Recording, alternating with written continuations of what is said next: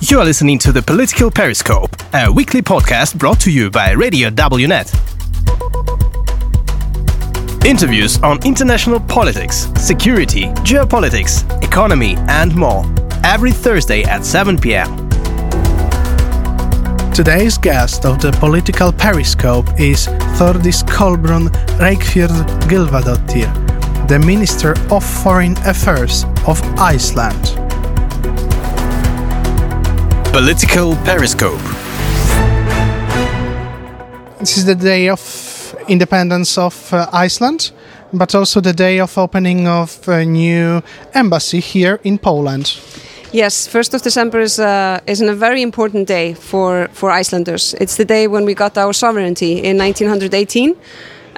So it's a symbolic day, and for me, the date is not a coincidence. I thought it was symbolically strong to choose that date to open an embassy in Warsaw, both in regards to, it's a political step and a symbolic step to have an embassy in Warsaw. It was timely, of course, but we decided to speed things up, especially after February 24th. And then, of course, because we have such a huge population of Polish people in Iceland, so we thought it was a symbolic step to take. Because this embassy will also have under its jurisdiction other countries like...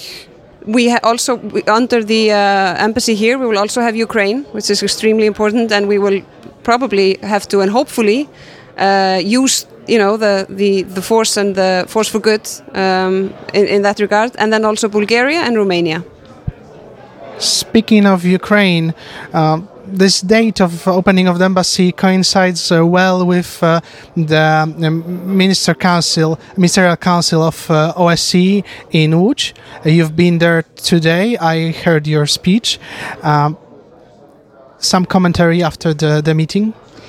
Yes, it was. I had my speech today, and I told my opinion very clearly in that speech, both in regards to Ukraine and also in regards to the multilateral system and the values that we cherish and the values that we share, and those are worth fighting for. They're extremely important to be reminded of because we can't take them for granted. That is something that we have seen.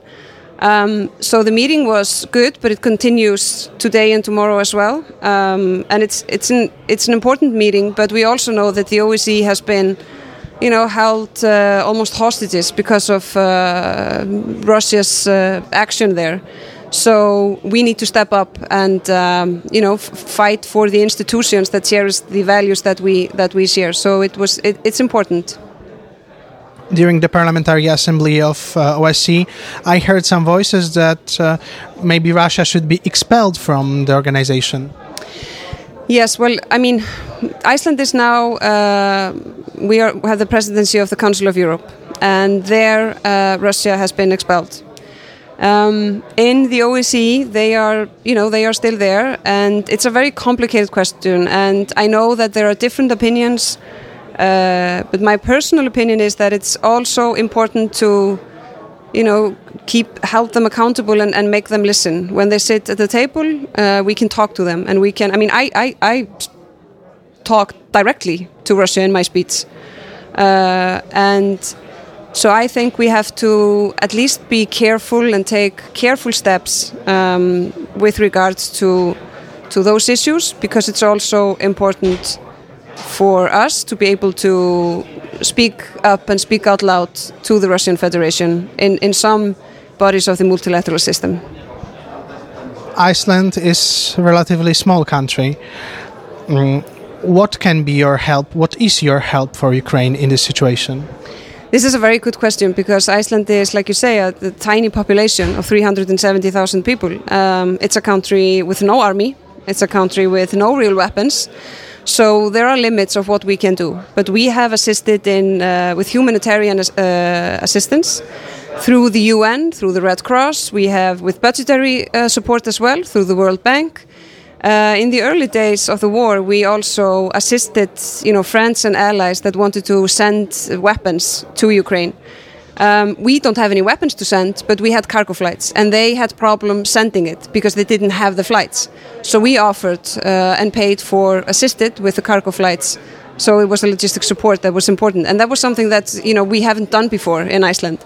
So we have now for the first time had all kinds of military-related support. So we try to find every opportunity to assist. We have sent containers of warm clothing, Icelandic warm clothing, scarpa shoes and things that are of fundamental importance for the soldiers, for example, for them to be able to use their weapons. They can't freeze. So we have tried to use every opportunity that we find. Also, when it comes to demining, we are leading a project with regards to demining with friends and allies, training in Lithuania, and so forth. So you have to be innovative. But then, again, it's also very important to stress that our responsibility is also when it comes to speaking up.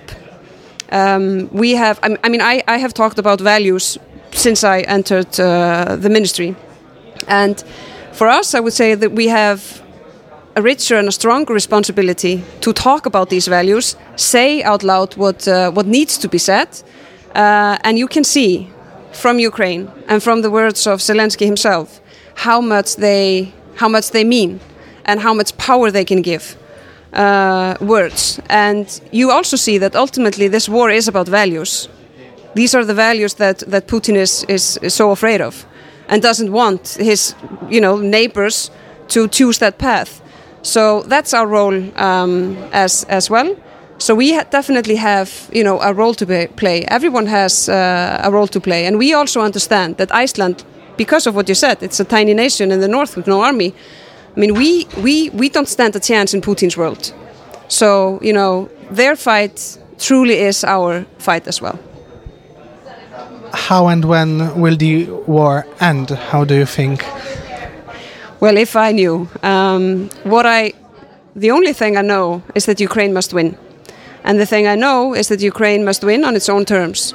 There is no, it doesn't mean anything really to talk about peace without justice, to talk about peace negotiations if we can't agree on the fact that Ukraine is a sovereign, independent country that has its borders and that they can't be changed. Zelensky has spoken very clearly, and we owe it to them to stand with them for as long as it's needed. So I don't know how, and I don't know when, but the thing I do know is that Ukraine must win, and we need to assist them to be able to do so with weaponry support, with financial support, with humanitarian support, with all kinds of support that Ukraine needs. Let's get back to Poland. What's the current state of relations between Iceland and Poland? We have a very good, strong and deep relationship, Iceland and Poland. Of course, because we have over 20,000 people living in Iceland.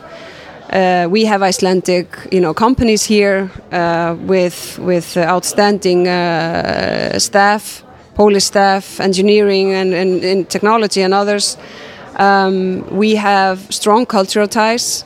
And what happens, of course, when you have such strong people-to-people relations is that, you have a very many low-hanging fruit that we can now grab and run with when we have embassies in both countries. On the political side as well, Poland has truly stepped up in after February 24th with huge assistance, and they have, somehow remerged their position in political arena.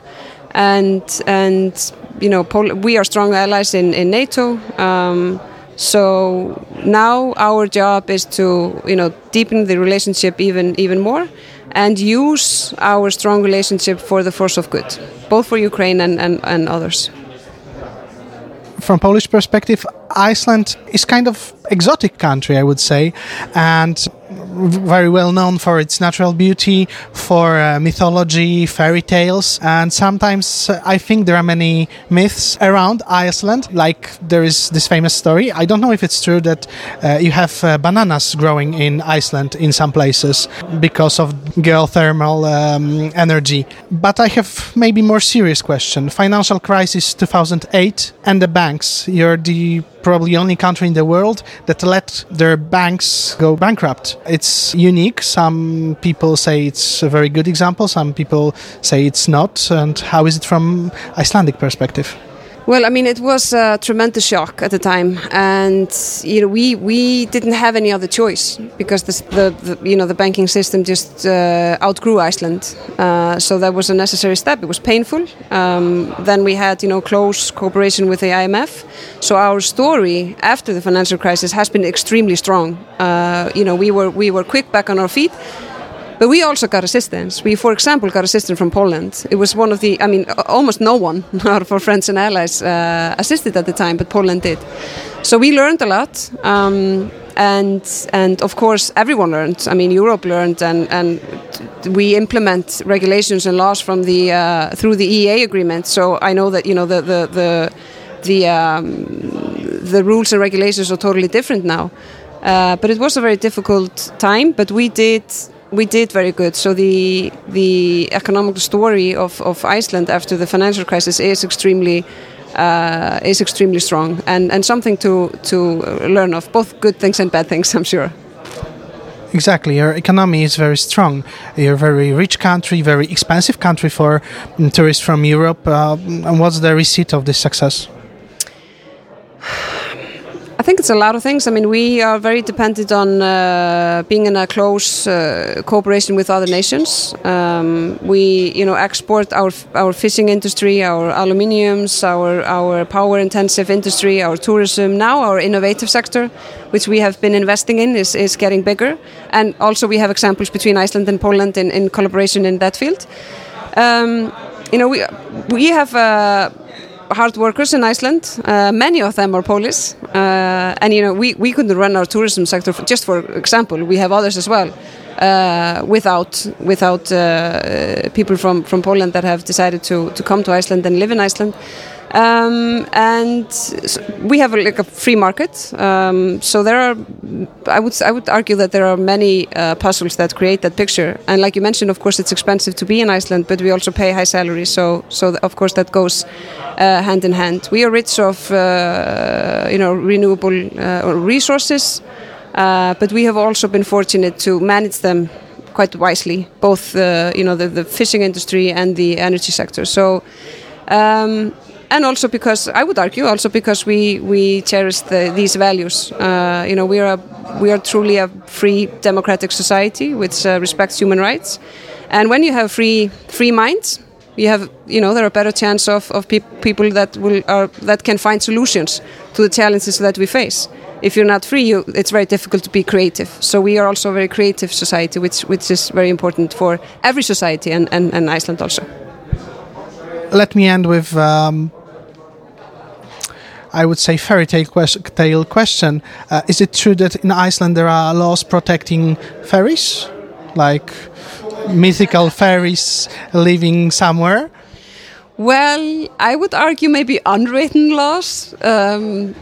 If you have to make a decision whether you're going to interrupt fairies, and you can, not... I think we still have quite a number of people that decide not to, just in case. But written laws, maybe not, but we try to respect the fairies as others. Some words for Polish listeners?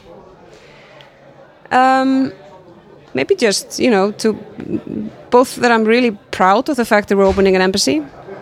Personally, I'm proud, and I know Iceland is proud. It's a big day for us as well. We are very thankful for all of the people that live in Iceland, and then also maybe thank you for your assistance for Ukraine. It's extremely important, and no one should take that for granted. So thank you. Thank you very much for this interview. Thank you very much. This was the Political Periscope. The podcast is released every Thursday at 7 p.m.